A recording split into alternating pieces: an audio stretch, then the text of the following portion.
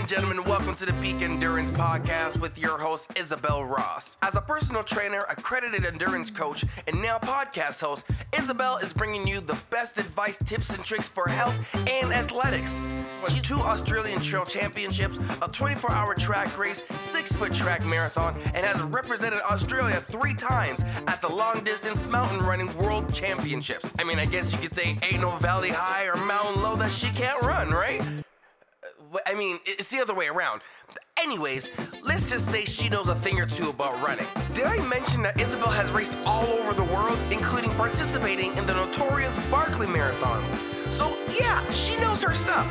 You'll be sure to get all your questions answered and maybe even a runner's high just by listening to the advice and good vibes of the Peak Endurance Podcast.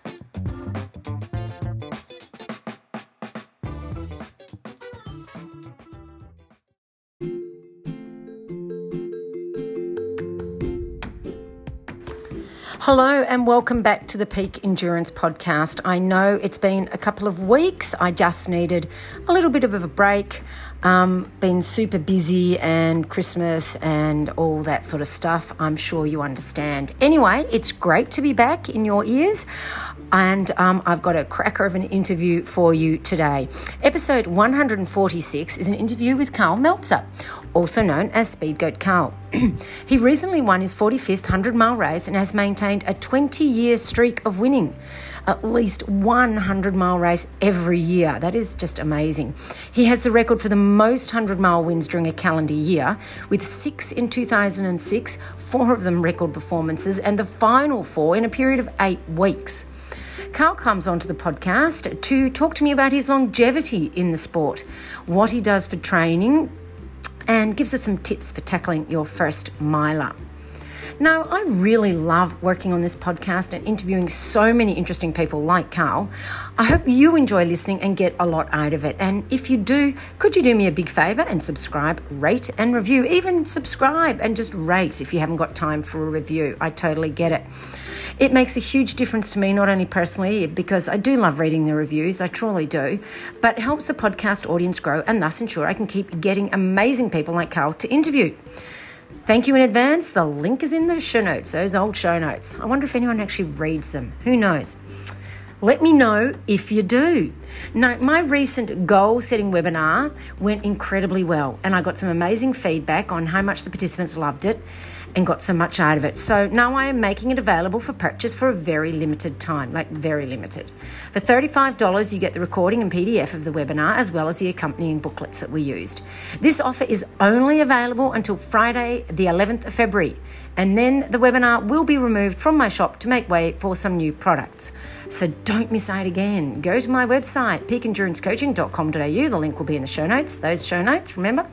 And make 2022 your running year. Enjoy the episode.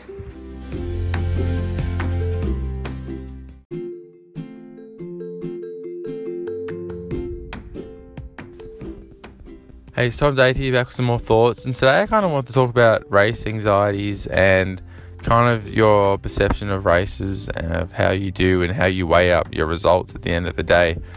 This kind of comes to mind because I just run the Two Bays Trail Run 56k yesterday, and I went all out yesterday, and my kind of hope was to place, even though I knew I had a real tough field. I'm always kind of super optimistic that something might happen and I might be able to, but I didn't, and I ended up coming 7th male, 9th overall. But what I really want to talk about is mid-race I kind of had this thought. For years I didn't enter competitions or anything, and that was because I was so anxious about racing. It was something, I used to race all the time when I was a kid, but as I got older I stopped, and just the thought of racing just made me so anxious. And I kind of had this epiphany when I was running yesterday mid-run, and I think I put my finger on why it was.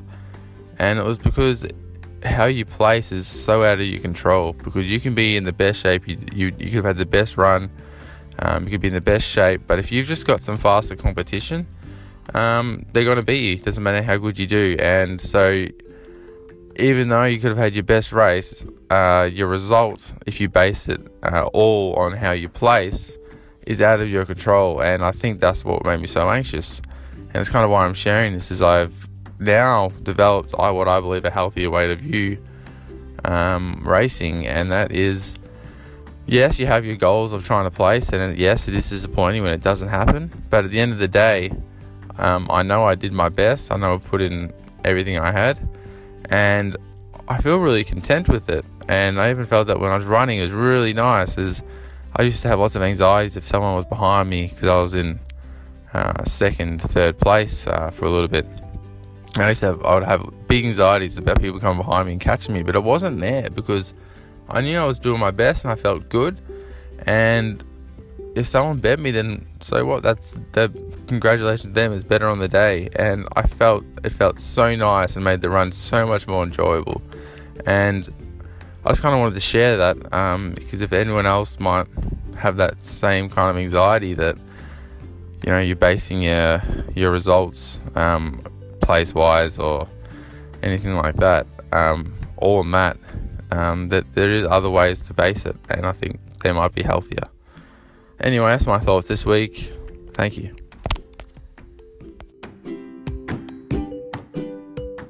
So you like running, but you're feeling pain or irritation. You can't enjoy it like you once did.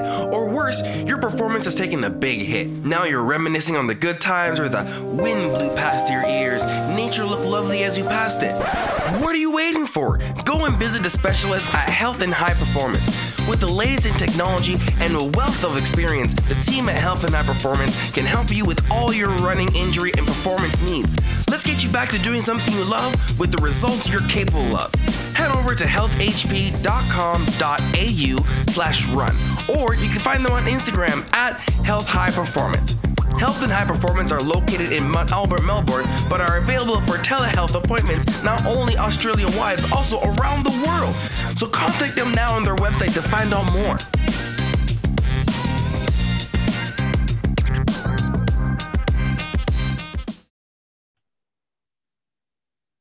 Hi, Carl, and welcome to the Peak Endurance Podcast. Thanks for having me. It's always a nice pleasure to do a new podcast. Yeah, no, I was so happy to get your response and get you on the podcast. It made my day. So, because I've been really following your journey over the years. But just to get us started, can you tell the listeners a bit about yourself and how you got into running and into ultra running? My name's Carl Malter. I'm an ultra runner from Sandy, Utah, and I've been ultra running since '96. But generally, I've been running since call it day one, since I was about 8 years old, following my woods of New Hampshire and that kind of thing, running short races and stuff like that. But fast forward a little bit, I moved to Utah in 1989, and I was a ski bum, and I turned into more of a running bum after that. And then I just started running ultras, as I said, in 1996, and I was hooked. Yeah. And now I've done it for 25 years, and it's still my passion, still my drive. And I kind of hope to just keep doing it as long as I can. What do you think is it about ultra running that you particularly love? Well, one of the things I was intrigued with ultra running is that, you don't really have to run fast. I love that. To a point, right? I mean, fast, the winner is fast, right? But at the same time, I really enjoy being in the mountains. And a friend of mine that I worked with at Snowbird, Utah, suggested that I run the Wasatch 100, 100-mile race in the Wasatch Mountains here. And I'd been running some trail races before that, but I never thought 100 miles was really in my cards. I'm like, why would someone want to do that? Well, then I did it. And, I kind of understood that, again, you don't have to run fast. You sort of have to strategize a little bit and run smart, fuel, and you have to learn and expect to make mistakes. And I think that's with my life in general. I've always learned the hard way. Whether it's building a rock wall or something, I always seem to make a few mistakes first, and then I get it. But then I get it right, as in better than most. So, And ultra running is kind of like that. You can't, it's pretty rare to just jump into a 100-mile race, which is kind of my favorite, and then just win all of a sudden. A few races to come to that level of being near the front of the pack. And then once I got there, I just started thinking, well, how can I strategize more? How can I get better at this? And that's what's you know, it's like anything else. If it's really your passion, you really love to do it and you want to get better at it, you focus on it. And I just focused on it for a while. And now 25 years later, 100 miles is not far. You know, it's like, it's another race. I think anything less than 100 for me doesn't really feel like a race anymore. Yeah, well, you are famous for that saying 100 miles, it's not that far. So yeah. it kind of explains it's a classic. Yeah, it is a classic. And I think I learned that phrase too, like after I did the Appalachian Trail a few times, that, you know, that being 2,200 miles, very different. By comparison. Time, that phrase almost started around that first time when I did the AT, because after I did that, it was like, well, 100 miles, my God, big deal. That's easy, you know. It's never easy and it always hurts, but it just changed my perspective on things. And from that experience, I really learned a lot about myself and learned what my limits are. And I've been able to sort of push those limits up until now, because now I'm getting old and I'm getting slower, but I still enjoy it. So that's what really counts. Yeah. And I mean, that's the important bit. And you're not getting that much slower. You just recently won your 45th 100-mile race, didn't you? I did. And I was a little slower than I could have been when I was 30, but doesn't matter. You won. That's not. Yeah, no, I mean, a win is a win is a win, right? Exactly. There's no question about that. And the fact is, like, I can go to a race like that now. And I wasn't really super fit when I went there, but I knew I was fit enough to kind of do it. And I know how to do it. Yeah. So I went there and I ran about what I expected to run. It was 21 and it was about 21 and a half hours or something. So not bad. And you'd come off a couple of injuries, hadn't you? Not running injuries per se. I had a number of injuries in 2021. I came into 2021 with I kind of strained my groin, and that kind of bothered me for a while. Once that was better, I went to a race in Oregon, 100-mile, or the Badger Mountain 100. I stubbed my toe, which ended up breaking my toe in that race. I also smashed my shoulder. I dislocated my finger there too. Oh, put on hold a little bit. But then after that all healed up, I was kind of out of shape, and just because I couldn't run. And I finally was getting myself back into shape. I jumped in the Bear 100, which is a 100-mile one here in Utah. And 3 days after I pressed the registration button, I was running in a trail nearby and broke my collarbone. Into the ground like a rag doll. And it could have been a lot worse, honestly, but I survived it. Bone's fine now. But it really hurt my training for most of the season. I mean, it was very erratic. I think I totaled 1,500 miles in a season. And if you ask anybody on earth if that's enough for an ultra runner, they'll probably say no. Yeah. But, I survived it, and I got in decent shape for the last race, or okay shape. And then I went it and just had a good standard. Sirens. Yeah. Sorry. Wasn't too fast, but it was good. Yeah. So, but I mean, that's like a 20-year streak of winning at least 100-miler every year. How have you maintained such an ability to stay at the pointy end of the field? Because I mean, you see a lot of runners come and go constantly. Mm-hmm. I mean, I'm sure you've noticed that over the years too. Oh yeah. And yet you've managed to have such a long streak. What have you done that's different? That's a common question to ask me, is like, how can you last so long? How come you can still do it? And I'm like, well, number one, I love to do it. And, I understand competition. I understand failure. But it's my livelihood. I like to do it. Like I've seen a lot of guys come and go, and that's typical in a lot of sports, I think. Yeah. With the exception of golf, because that's more of a game than a sport, sort of. Yeah. But I just love the passion behind it, and I listen to my body a lot. I don't overextend my training. I think I've probably done. If you look back at my logbooks over all the years, I used to actually have to write it down, not type it on a keyboard or enter it on my phone or whatever. You'll notice that I really didn't do, mega mileage type weeks. I ran in the mountains. A 60-mile week with 12 to 15,000 feet of climb is about standard. Yeah. Nowadays, you'll see some guys pulling 130-mile weeks with probably double that in vertical gains. And I just don't think my body could have handled that when I was younger. I tried, but what's the benefit? Can you last until you're 55? I'm 54. we don't know that with some of the guys now, some of the big names in the sport, but we'll see if they last. I think a lot of guys have come in, they get fast and they win a bunch of things and they do really well. And they're like, man, I could make a living at this sport. But then something happens, like whether maybe they have a kid or nothing wrong with that. Don't get me wrong, but that does change. It changes everything. It changes everything. And I've just seen that come and go a lot. And, job perspective, time, away working and things like that change people's perspectives. And for me, when I moved to Utah to be a ski bum, so I did it for 17 years.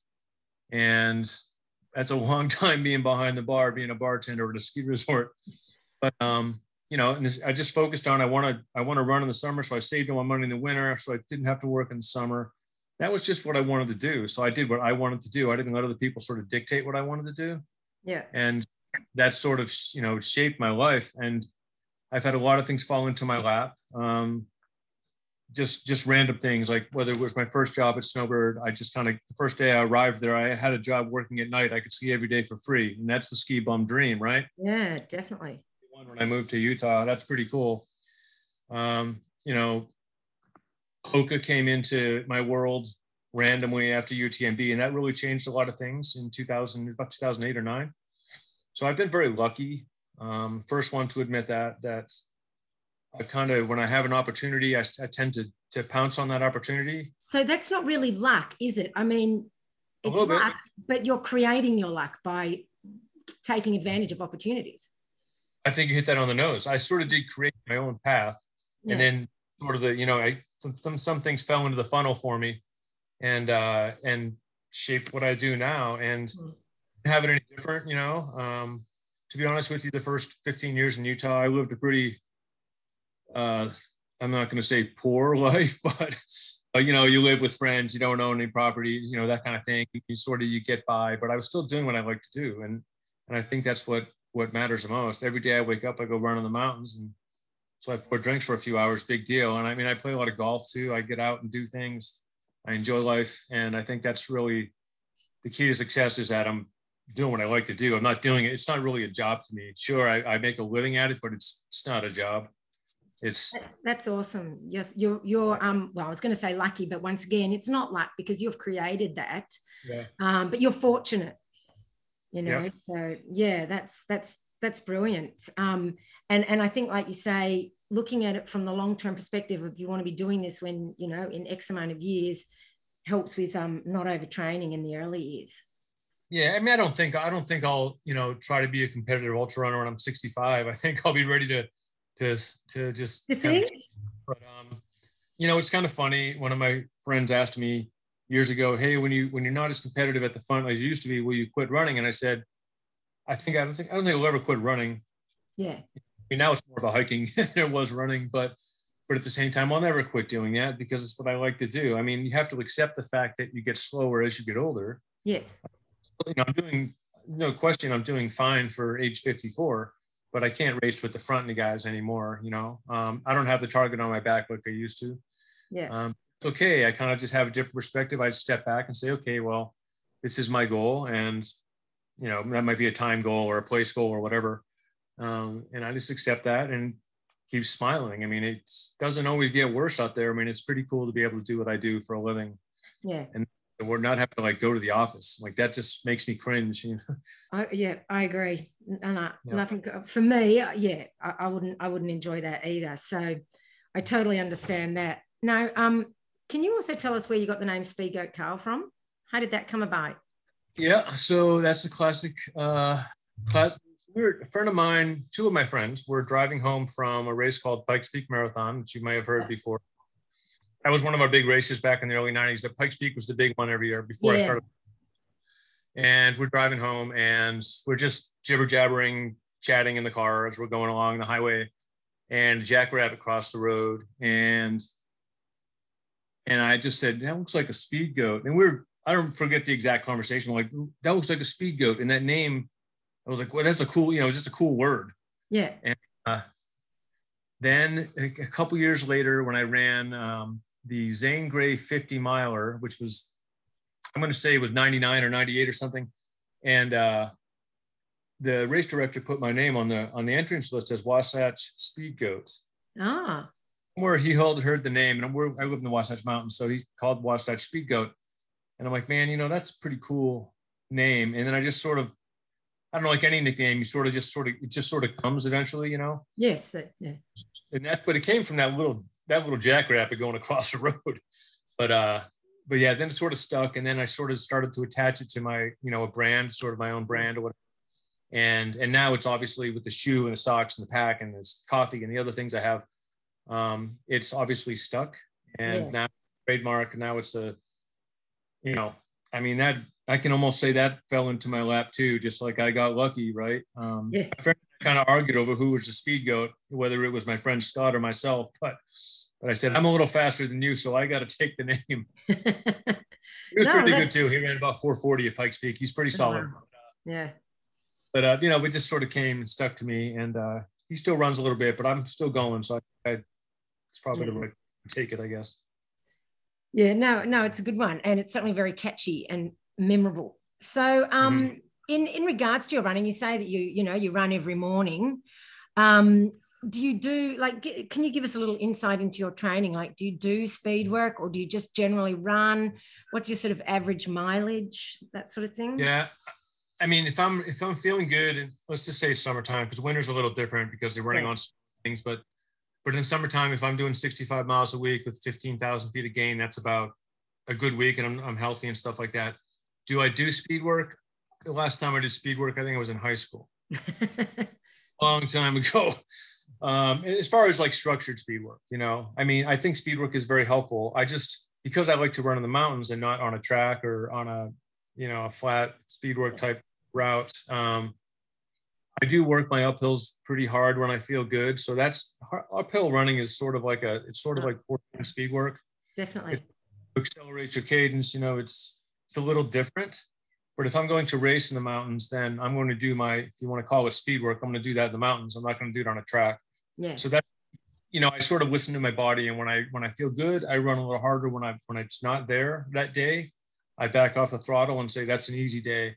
And I sort of try to take every day at a time and one at a time.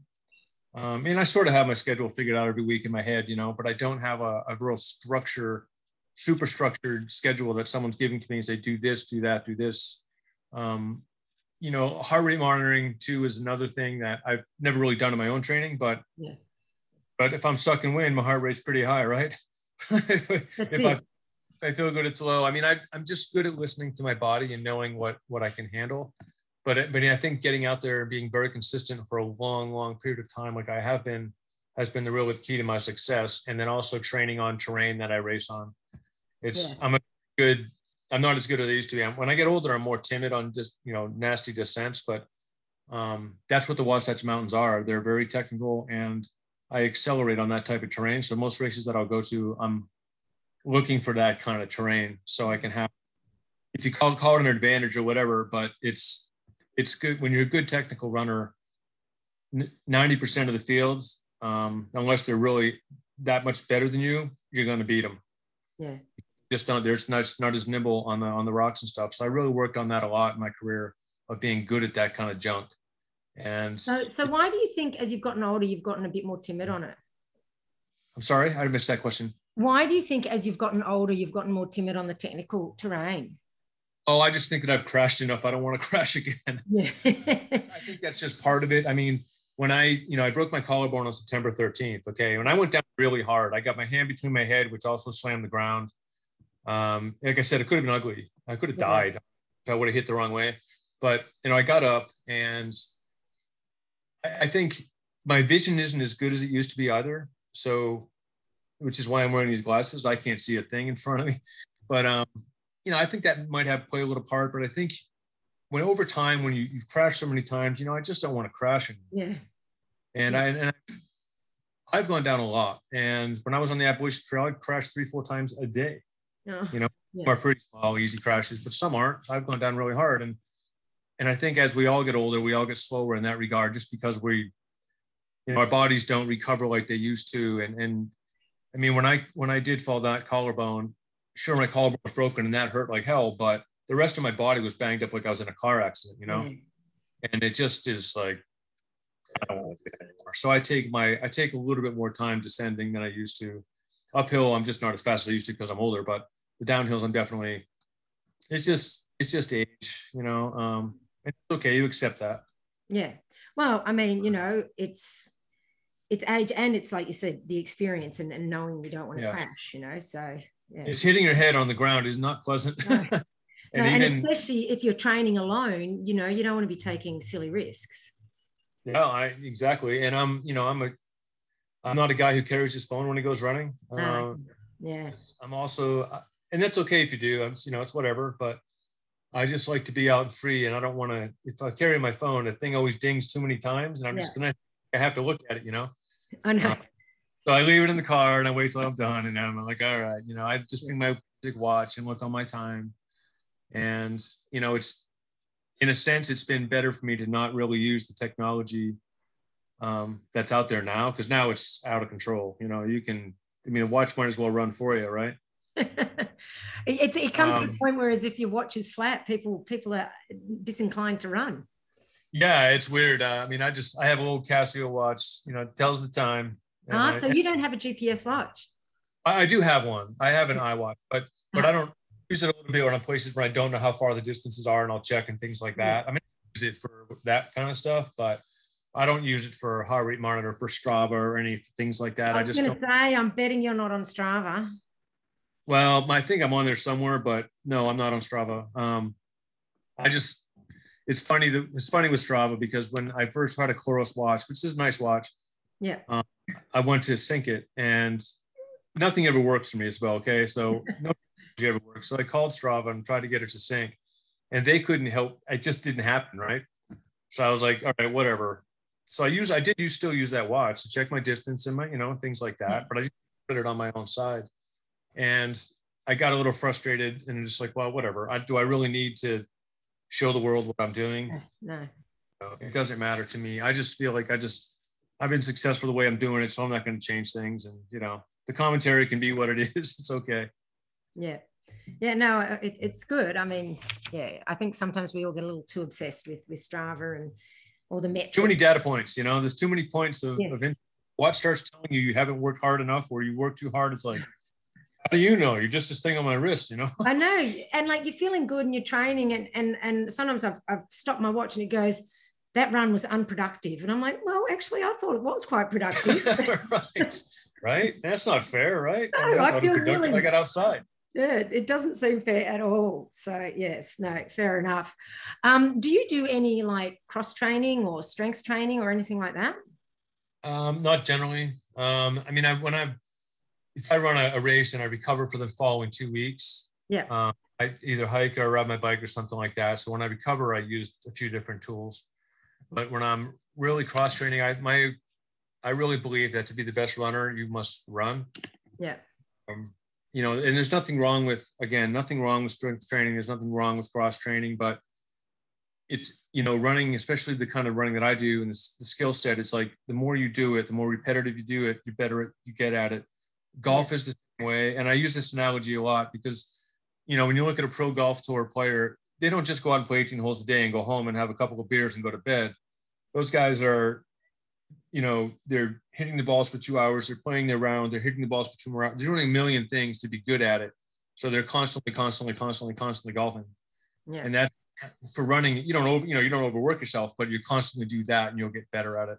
That's just been my philosophy, and doesn't mean it's right for everyone, but it's just how I've done it. So yeah, being broke, don't fix it.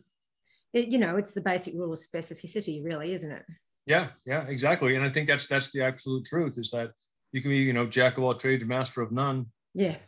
You know, if you're a triathlete, that's obviously you got to do three things. But you know, I'm a runner. You know, and some people, you should ride your bike more often. Like, well, no, I like to run. I'm a runner. You know, so I just stick to doing what I like the best, and that's why I've you know, been pretty successful with it. Do you take, you said after a race, you'll take 2 weeks of hiking and mountain biking. Do you ever take like longer breaks from running, like an end of season break or anything like that? The only time I took real extended time was after the AT runs. Yeah. The Pony Express, but that's, you know, that was like 5-6 weeks, but I didn't really want to run those 5 or 6 weeks after doing that. So I do agree that there should be some slow, easy downtime between. I mean, I don't even know if I have a real season because I'll race all year long, but I'm really trying to peak at UTMB or something a little later. And then you've done through this massive training block over the course of the season. And then, your big dance is all over. It's okay to take a little time to rest. I mean, we all know that a lot of the world's greatest marathoners take a month off if they don't run, you know, it accelerates your desire to want to get back at it when you finally get back at it. I mean, the first couple of weeks might be a little rough, but it comes back really fast. The muscle memory comes back fast, and all of a sudden your body is refreshed and ready to go again.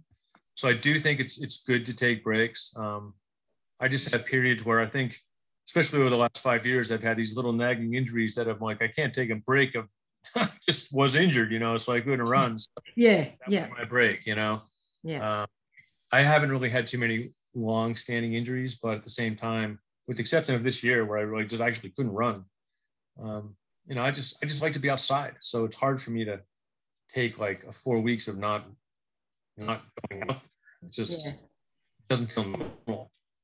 I was going to touch on the fact that you haven't really been injured, throughout your career. What do you put that down to? Is that just good natural biomechanics or I don't know if it's really natural biomechanics. I'm not the most graceful runner out there, that's for sure. But no, I just think, again, I never really overdo my mileage. I know when to step back, and I know when I get to a point of I'm sort of overtraining. That usually happens in the summertime or the spring when the trails start to dry out and things start to get nicer.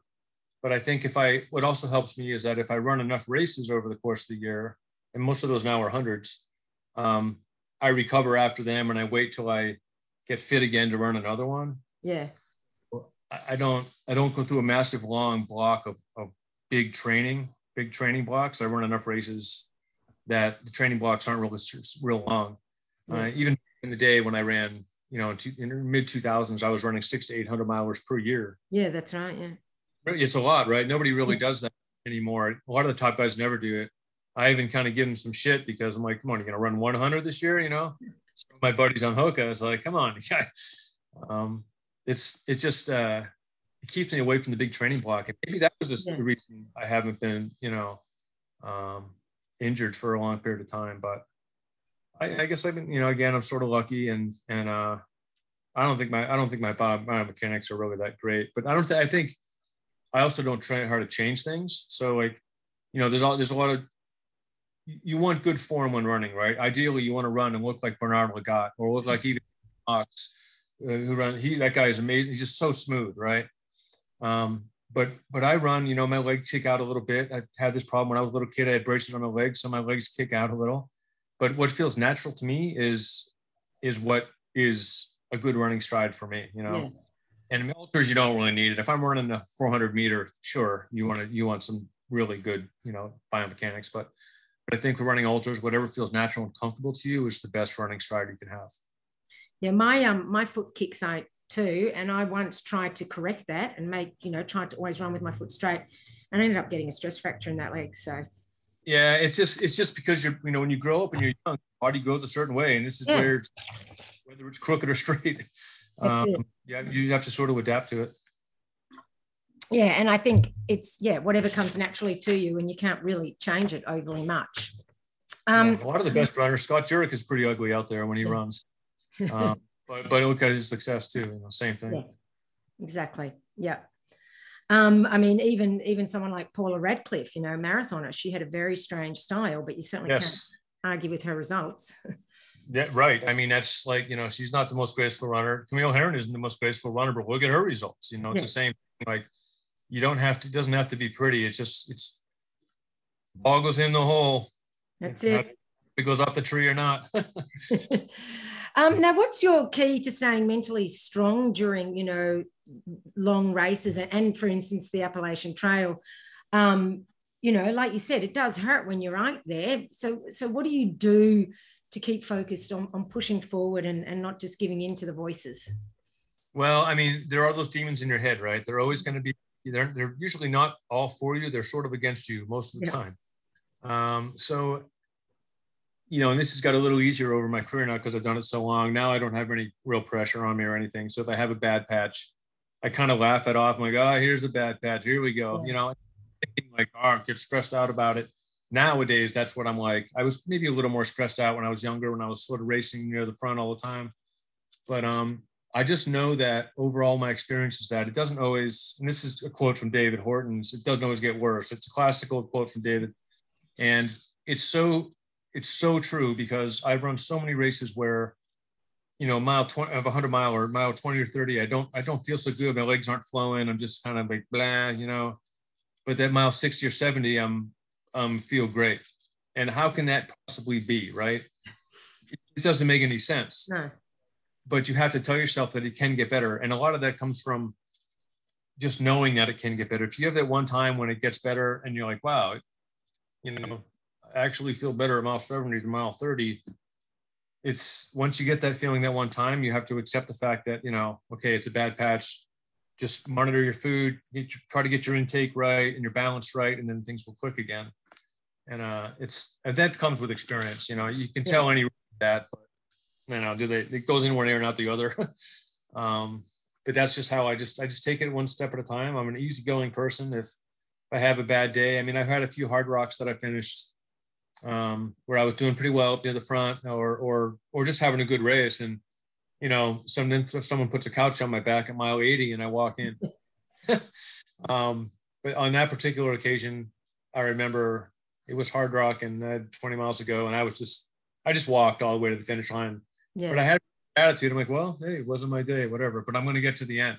But then it could have dropped out earlier, but when you get to the end, you have to remember that sometimes those, poor results are your best finishes, because you mentally got through it and you sucked it up and you walked to the finish line. Every time I've dropped out of a race, which I haven't dropped out of too many, but there's been a few, 5 times I've dropped out of hard rock, Oh, wow. 15 times running it. After you do that, they cut the thing off your wrist and you're like, you're out. And the second that thing gets cut, even though you wanted to just cut the stupid thing, then he cuts it. Then it's like everything goes, ugh. Yeah. Like, especially a couple hours later, like, why did I let him cut that? I feel better now. Yeah. It's just a mental thing. It's for most people out there that don't understand, it's like you can feel really crappy early, but you can feel really good later.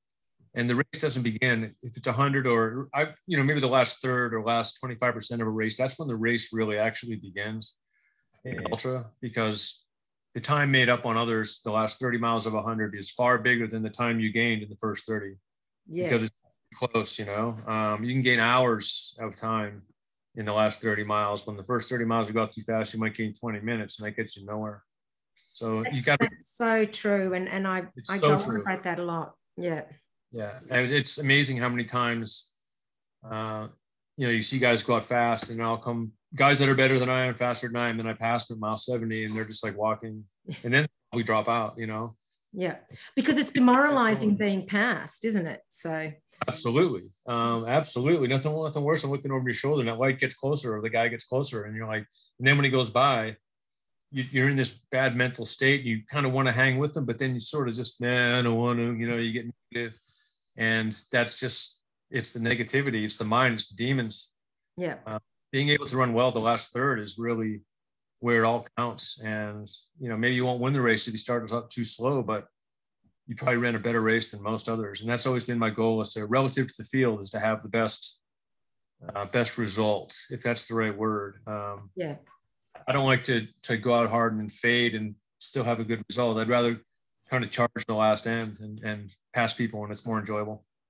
Yeah, that's this kind of strategy I use too. So you tend to go out a bit slower and then build as you go.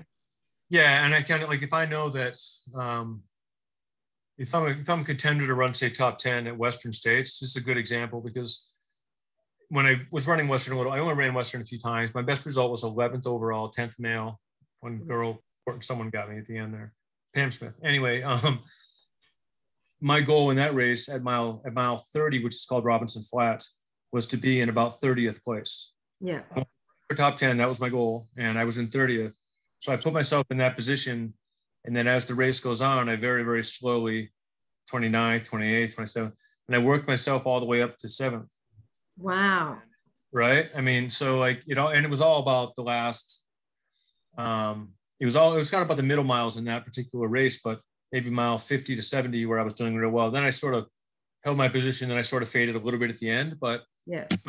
you see how I started in 30th and I moved forward to the field, running relative to the field. That was a great start. Yeah.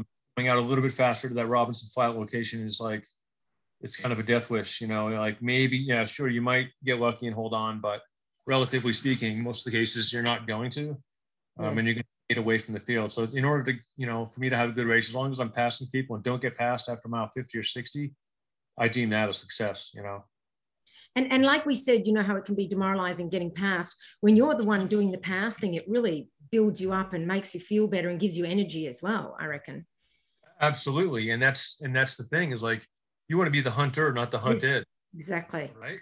Exactly. Yeah. So that's why, even with the clients that I coach, that's sort of how I try to coach them into their races like that too. Like when you're catching people, you feel good. When you're always looking over your shoulder for someone catching up to you, that's, you know, that's, you look at the Olympic marathon, any road marathon, big road marathon, and when the guy goes out and he takes the lead and he's got a minute and a half on the field at mile 17, and he starts looking over his shoulder. The first time he looks over his shoulder means he'll get caught. Yep. Done. You know, and he does every single time. Yeah. It's the same thing with Tour de France. The guys riding, it's like they go out, then they get caught. But that's not the way I like to race. I like to just be the sneaky guy that just keeps weaving his way through the field until whatever the result is, it is. But it's a fun way to race when you're on the second half. Yes, no, I totally agree. And also I like it because I get to meet so many more people when I race that way as well. And you're not grumpy. Yeah. Right? Yeah.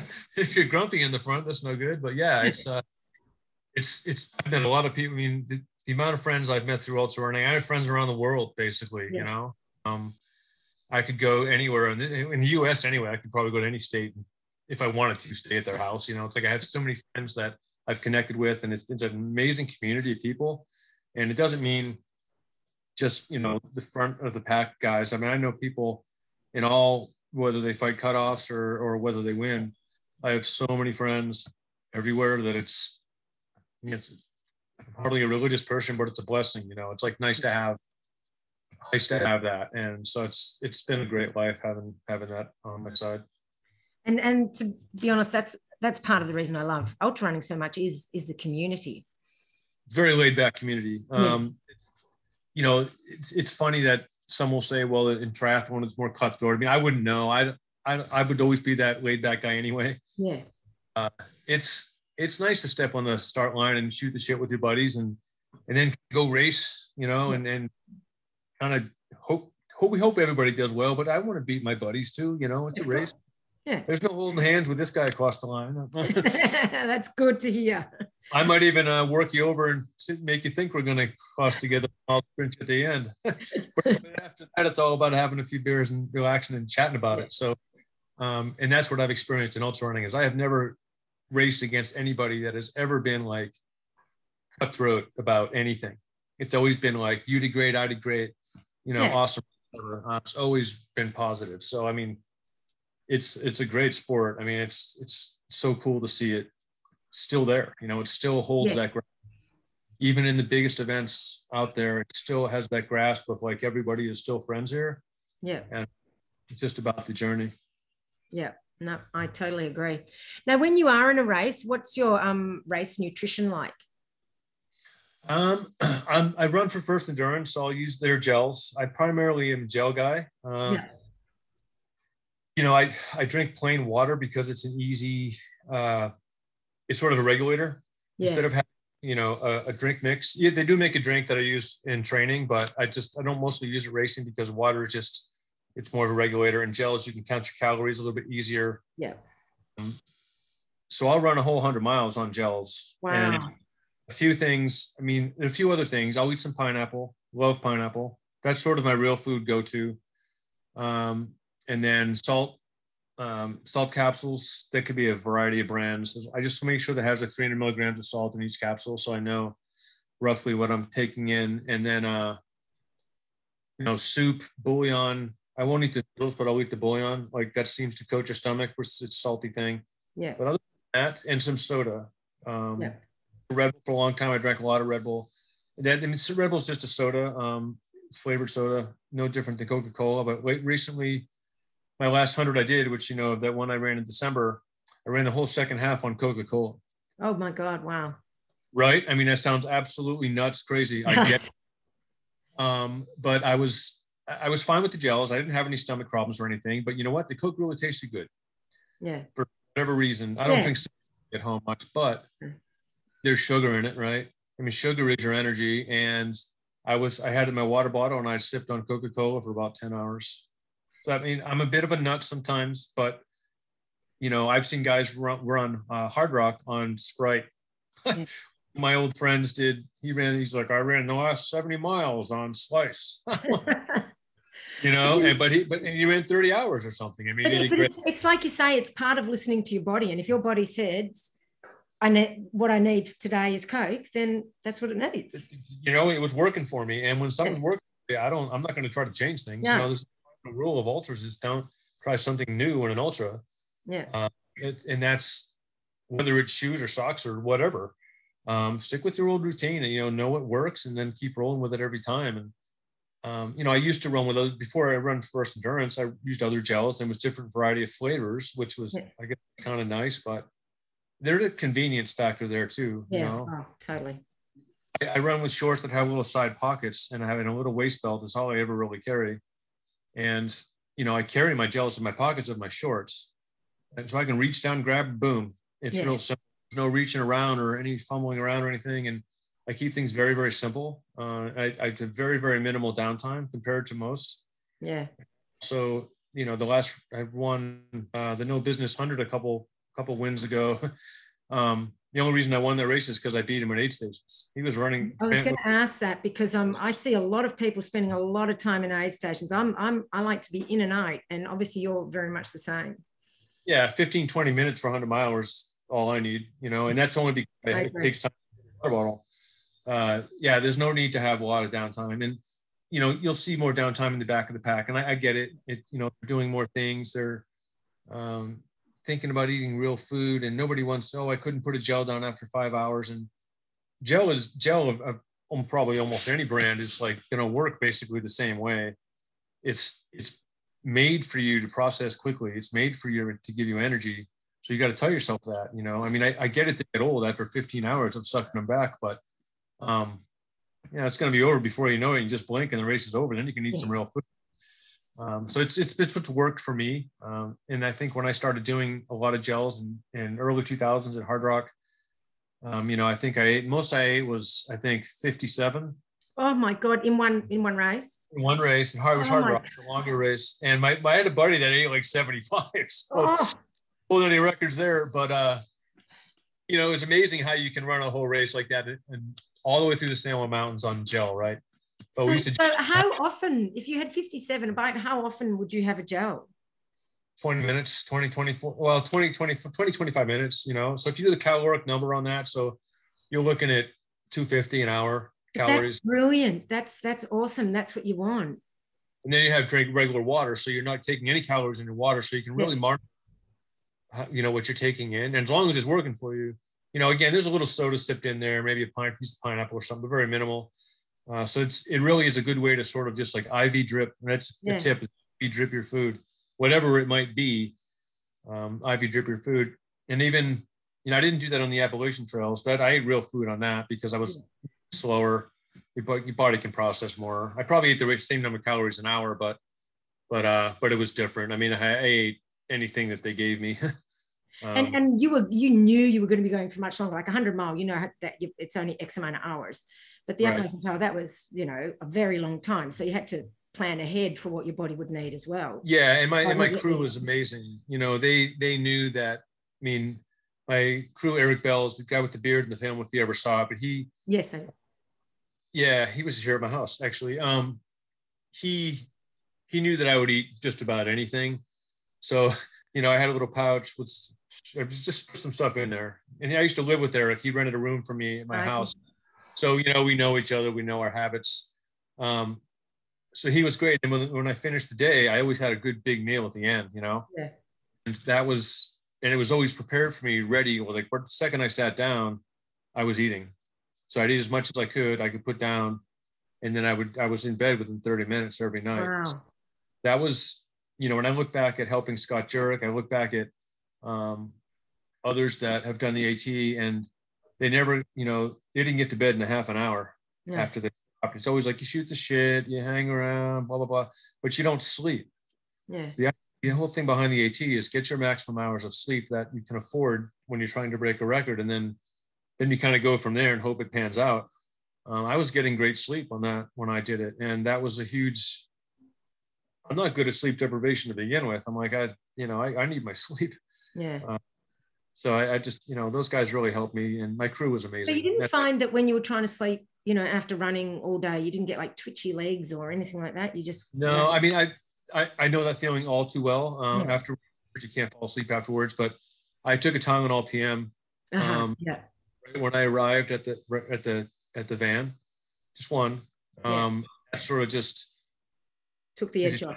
Yeah, I don't know if it's cheating a little bit, but that definitely helps you kind of knock you down. Yeah. And kind of relax you just a little bit so I could fall asleep. Yeah. So that's one thing that I did on the AT that I don't know if everyone's done that. I mean, even when I helped Scott this year, where it didn't go very well, but I had him convinced after day 3 that he should take one. Yeah. He wasn't all for it at first, but he was like, wow, yeah, I actually slept so much better.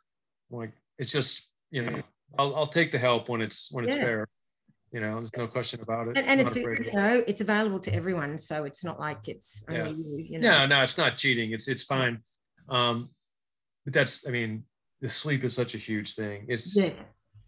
Can't go. I know so many people say, I'll go 20 hours a day. I only sleep 3-4 hours. Well, you can do this for a week, but after a week or two or more, then it's like, it's going to wear on you. Before you know it, you're going to be a zombie walking around the woods, and you're going to get lost on the AT, and that's almost impossible to do. The AT easy to follow. So it's, that's just a big thing that helped me be successful in the AT. So if you said you don't really cope so well with sleep deprivation, how have you been then where you've had to go through the night? Well, usually if I go through the night, it's just into the next morning. Yeah. So that, I think if it was like a Big's Backyard Ultra, one of those things, I'd be a non-factor for maybe 30 hours. The longest race I've done on foot at one time is Hard Rock, and I finished in 32 something. Okay. So that, I was done at about 2 in the afternoon or something. So, a lot of times when you go into the night and the sun comes up, the sun rejuvenates you a little bit. I've had the sleep monster on my back like everybody else too, but the sleep deprivation gets to me when I'm doing something like the AT. Yeah. I think one push, not that big of a deal. I feel for the people that takes 48 hours at Hard Rock, and that's that's tough. But I was always done fast enough. I think that didn't really have a factor in those races. But the AT and the Pony Express I never would have survived on 3-4 hours a night. I just. Yeah. So how many hours? That's 37 days. Yeah. How many hours a night were you getting about? 7.5 to 8. Wow, that's brilliant. Right. So I started at 5 a.m. every morning. I was pretty much out the door at 5. Yeah. And I was very, very tight on that. I only missed that number by maybe two occasions. And then I went to my, whatever that distance was that time. Sometimes I'd finish at 9 at night. Sometimes I'd finish at 7, which isn't really the most efficient way to do the AT fast, which is why the record is 4 days faster than mine is now, because it was more efficient. But I sort of needed that. I wanted that sleep. I wanted to be in bed by 8:30 at the latest. Yeah. Gave me 7.5, I think, or something like that, or 8.5 hours. And at the end of the day, at the time that you broke the record doing that. So it was just right. Yeah. Yeah, no. So that was, that wasn't, I broke the record. That was my goal and I got it, but there was a lot of time left out on the trail that I could have been, had things gone really well, like without having the issue, 43 days probably would have been more like what I would have done. But that's just what it is, And so would you ever be tempted to give it another crack? Too old. I would love to go do it. I my wife and I plan to walk it, but I think at this point, as much as I hate to admit it, it's to go after the record is unreasonable. I think it's 41 days and 7 hours, and I could if I had an amazing run at it and all that, maybe I could shave a little time off mine, but again, it would all have to be perfect. You know, it's just because you just don't recover as fast. Yeah. The guys, Karel Saab, who has the record, he was 29. Yeah. I did it when I was 48, right? I mean, 29, I was 29 again. But, you know, when Scott Jurek, when he did it, when he ran his pretty good time, he was 40, he's 48 now. So he was like 43-ish. Yeah. And then he went back again, he's 48 and he just, you know, things happened. But it just goes to show you that age makes a difference, you know. String being in his either late 20s or early 30s when he did his unsupported faster than me too. Yeah. So that age factor, it's just a recovery. It's not that we can't move as fast as they can. It's just the fact that your body just rebels a little bit. Your joints a little more sore and all that kind of stuff. Yeah. I just find that the start of every run hurts more than it ever used to. I look like I'm 85 years old walking up the road when I start out every single time. I feel like I'm 105. Yeah, but I agree. Like you said, you know, you kind of get going. It takes 10 or 15 minutes to get sort of, all right, I'm going now, you know. Yeah. Now, I used to be able to pop right out of the house and boom, the door. And that's not the case anymore. No, yeah. And for me, I certainly have to factor that in to the amount of time I've got to allow for my run is that whole warming up process. Yeah, you just got to let your body warm up. And that's just the reality of it. Yes, it is. It is. And you've just got to, give yourself the grace of, well, that's just the way it is now. So, and what's your next 100 mile? Have you got another one planned? Well, I think I'm going to run one on February 25th, April 9th, May 6th. Oh my God. Early June, and then UTMB. That's it. So I knew there was talk of you doing UTMB, but you are definitely going. I am running UTMB. I am on the list. Awesome. Yeah, and I'm psyched about that. The next one I do is if I do it, I'm planning on going. It just depends how my training goes. I'm not entered yet. Yeah. I didn't 100% yet, but it's called it's a Lake Ochita Vista Trail. It's in Arkansas, mostly single track. That's February 25th, and another one in northern Georgia on April 9th. And then Hellbender, I'm going to run. Hellbender 100 is in North Carolina near Asheville in the mountains there. It's a great course, fantastic course. I've done it once before, and that's May 6th. The one after that, kind of jokingly, if I can still move, I sort of have this outside goal of finishing 100 milers. So, okay. See, that's like if there's another stepping stone for Carl, I think that might be it. And again, so what are you on? I have 70 right now. Ooh, okay, nice. I mean, 30 sounds like a lot, and it is a lot. And if you tell anybody that, they're like 30 hundreds, oh, that's crazy. But if I just have to finish them, I can do that if I stay healthy. So that's sort of the back of my mind. So if I get four in, or 5 or 6 or 7 in this year, I'll be in the upper 70s.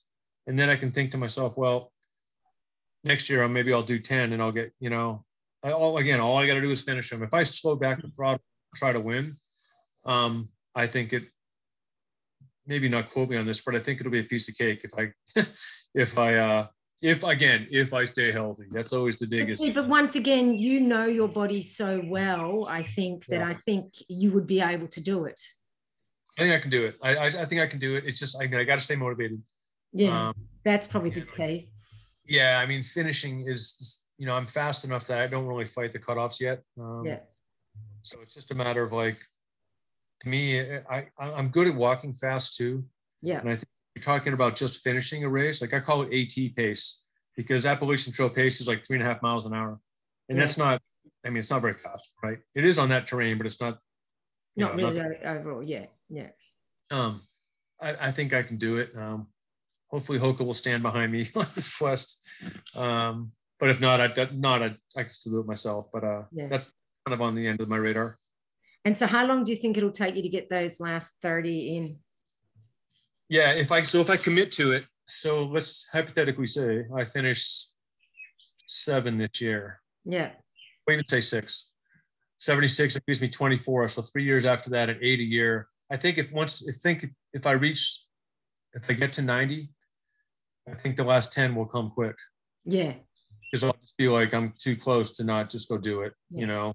Yeah, I'll just go do the Pony Express because it's local. I'll just go finish it. And And so I think when I get to 90, it's like smelling the barn. Yes. I'll smell the finish line a little bit. I'm not quite smelling the barn yet. No, you're not close enough, I don't think, No, I'm not close enough to smell the barn, but I'm close enough to run well the last third, right? Yeah. Yep, that's it. It's sort of how I'm looking at, the next number of years, if I survive. So we'll see. Oh, I'll be interested to follow along and see. That's good. And so I'm guessing then you're not going to be putting 200 milers in your repertoire. Well, it would count as 100, but it would count for 2 of them. Yeah. I've thought about it. Last year I was going to run Cocodona 250. Yeah. But that's when I broke my toe a month before. Yeah. I was actually entered on the list, and then like a week later I go to this race and I break my toe, and I'm like, ugh. But it intrigues me. Yeah.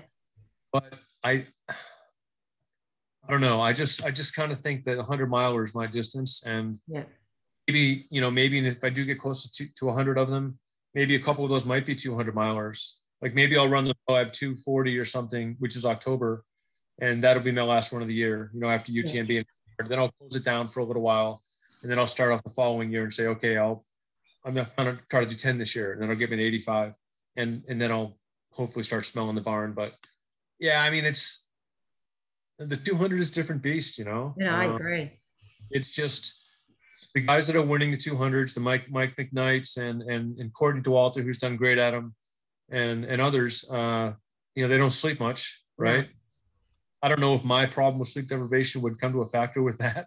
Yeah. I think I'd probably be able to push through for the most part and sleep very little, but I don't know. It's just weird. I don't have that punch to want to do 200s yet. And if I don't do one, it's okay. Well, once again, it's like you say, part of listening to your body. And if you don't want to do it, like there's no point. Just because it's the 200 miler is a new 100 miler doesn't mean. Just because some people may expect you to do it. I think a lot of times in people's careers that were fast in their day, you've got to run Western States. You got to run Western, and a good example is Nate McDowell, who was a fantastic runner back in the early 2000s. Nate was always pressured to run Western. He wanted to run hard rock in Western, and all the pressure was on Nate. All eyes were on Nate. Yeah. And he just didn't do well. And that's sort of like moralized his drive in his career a little bit, because it just like expected him to go do this, Yeah. He didn't do that well at it. And I just want to do what I want to do. It's my world. I don't really like to listen to other people. I don't take instructions very well from others, including whether it's my wife or anyone else. Like I said, I learned the hard way. I'm going to do it my way, and that's how it's going to be. Well, and like you said, and you've learned, because you do go your way and make mistakes, but that's how you've perfected your skills. Yeah, it's how you get better at things is doing them your way. And I was never good at reading the book and getting an A on my grade, because I just didn't want to read the book. I wanted to go outside and do it myself, Yeah. And I didn't do bad in school or anything like that, but I was just like, it wasn't my favorite thing to do. I loved gym class. Take me outside, let's go run around. I just learned from doing much better than from reading about it. Yep. No, that's fair enough. So would you have any tips for the listeners who might be facing their first 100 miler, anything to sort of make their journey a little easier? Not that it's well, I think the tip for any 100 mile is, for the first timer, is to, number one, expect it to hurt. Yes. I mean, obviously we know it's going to hurt, but if you've never been down that path before, you really don't know what it's going to feel like at mile 80. So you can expect it to hurt. You can expect to be slower the second half. The old cliche is don't go out too fast, but we all know that. Everyone knows that. Just try to take care of yourself, and don't worry. Try to run your own race, and don't even really look at it as a race your first time. Like for me, my first 100 was Wasatch. It's my first ultra in Wasatch 100, really hard, but it's my home course. My goal was to finish. And I did finish. And that was like, I'm never doing another 100 again. I mean, we hear that a lot from the first time finisher, right? But, a couple of days later, you're like, where do I sign up? I think finishing is, I don't care if you're the fastest guy in town, if you're Killian Jornet or Jim Walmsley or any of those guys that are really in the top of the scene right now. The goal is still to finish, because on your bad day, a finish is better than not. So just kind of take your time and take care of yourself, and, you know, learn from others, ask questions, practice your fueling on your long runs. Run. One of the things I like to say is if you have a 20-mile run scheduled, you know, this weekend or whatever, don't eat breakfast. If you're training for 100, don't eat breakfast. You know, maybe have a cup of coffee, whatever you normally do, real small, but don't eat like this big breakfast and go into it sort of somewhat fasted, and then fuel during the day, that 20-miler, on whether it's, you know, I would be jealous, but what you think you're going to eat in a race, and see how that goes for you. Does that upset your stomach? Does that mess you up? Does it give you no energy? You know, try to figure those things out beforehand. And everyone's different. So, you know, I can tell you what to eat, you might hate it. So, but that's just, you have to learn from doing. And again, it goes back to my old mantra, right? But that's just, you got to practice at it. It's okay to do practice races. Not every race has to be a big goal race. I do lots of races where I just go and run them and just kind of like, you know, have fun with it and enjoy it, and keep smiling, and remember that it doesn't always get worse. I've seen a lot of guys run their first 100 and run great, and I've seen a lot of guys blow up, and usually they blow up because they didn't really practice what they're supposed to do. You know, it just takes time to learn what your body will accept and what it won't accept a lot of times. Yeah. But asking questions is, from people that have done a lot of them, is the best, because they know what it feels like. You can have a coach that he might teach you how to run your best marathon ever, but if he's never run 100, he wants to train you to run 100. He hasn't felt it yet. Doesn't mean he's not good. It just means he doesn't really know what it feels like at mile 70 when you can't move and you're sitting in a chair and you want to just go home. Yeah. You got to learn that you can push through those things. Yeah. No, that's great advice. Thank you very much. And thank you so much for coming on and chatting with us. Now, where can people follow you if they want to see you on your, you know, your mission to get your 100 milers? Yeah. So, the only place on social media, I'm mostly a Facebook, Twitter guy. I'm too old for it. So, I just don't carry my phone when I run. Right. So I just take photos. People ask no selfies? No, yes, no selfies. How do you do this phone? I don't know. That's just mostly because I don't carry my phone, but it's just, I'm not in things, but Facebook, obviously I'm there all the time. I see it all the time. I don't always make posts, but that carlmeltzer.com is my website. I don't make many posts, but Speak Up 50K, I can be found because I'm the race director for that. And then Twitter too. I'm on Twitter, I go on that a little bit, but, I just kind of like do my thing.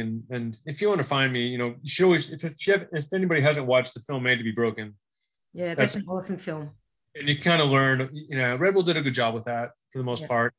We missed a lot of cool things about it, but you can learn about me a little bit by just kind of watching that. And, I can be a real grump, and same time I can be smiling too. So, but it's been a good ride. Well, thank you so much for coming on the podcast. I really appreciate your time. No, thanks so much. It's always a pleasure. Bye.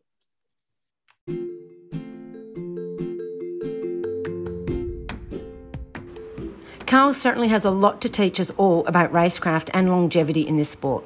I don't know about you, but I want to be running for as long as possible, and I think that means we all need to start listening to our bodies a bit more. I can't wait to see how his quest for 100 milers goes. I'll be following along, certainly, and looking forward to interviewing him again on his journey. Now, if you want to get more awesome running info, make sure you join the Peak Endurance Running Group on Facebook. It's a great place for all things and people endurance running.